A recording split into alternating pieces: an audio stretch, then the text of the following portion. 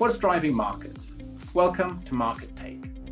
Each week, we'll bring you our insights on the latest market and economic trends impacting investment. I'm your host, Nicholas Fawcett, economist in the BlackRock Investment Institute, and this week, I'll be discussing last week's central bank decisions to tighten policy. The Bank of Japan surprised markets last week after it tweaked its yield curve control policy again, joining a tightening wave across developed markets.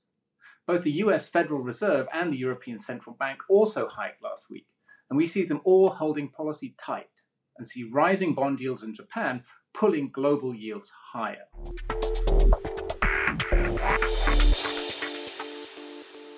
The Bank of Japan, or BOJ, took another step last week to wind down stimulus by loosening its policy of capping 10-year government bond yields. The shift saw Japanese 10-year yields rise to a 9-year high, and most global yields followed suit. This gravitational pull from Japan to interconnected developed market bond yields matters for markets, and it's gone relatively smoothly for now.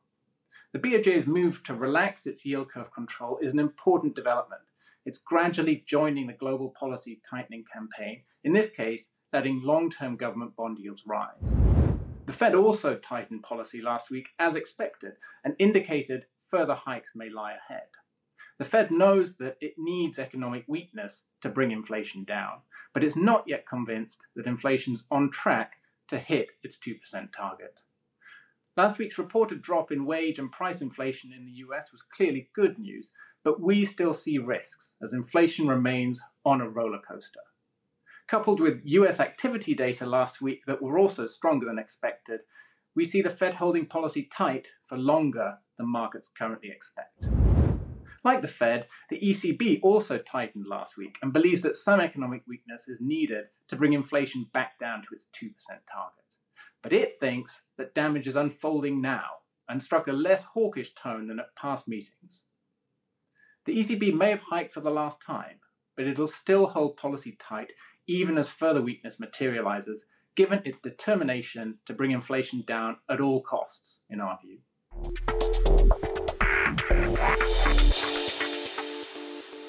Here's our market take. We see rising bond yields resulting from central bank tightening, and we're tactically underweight long-term bonds overall, but we do see regional opportunities.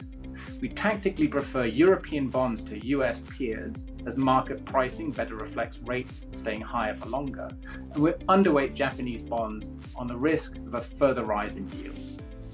For details, read our weekly market commentary. Go to www.blackrock.com/weekly-commentary. Thank you for tuning in.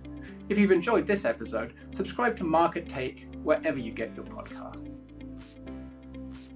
This material is intended for informational purposes only and does not constitute investment advice, a recommendation, or an offer or solicitation to purchase or sell any securities, funds, or strategies to any person in any jurisdiction in which an offer, solicitation, purchase, or sale would be unlawful under the securities laws of such jurisdiction. The opinions expressed are as of the date of publication and are subject to change without notice. Reliance upon information in this material is at the sole discretion of the listener. Investing involves risks. BlackRock does and may seek to do business with companies covered in this podcast. As a result, listeners should be aware that the firm may have a conflict of interest that could affect the objectivity of this podcast. For more information, visit blackrock.com/thebid.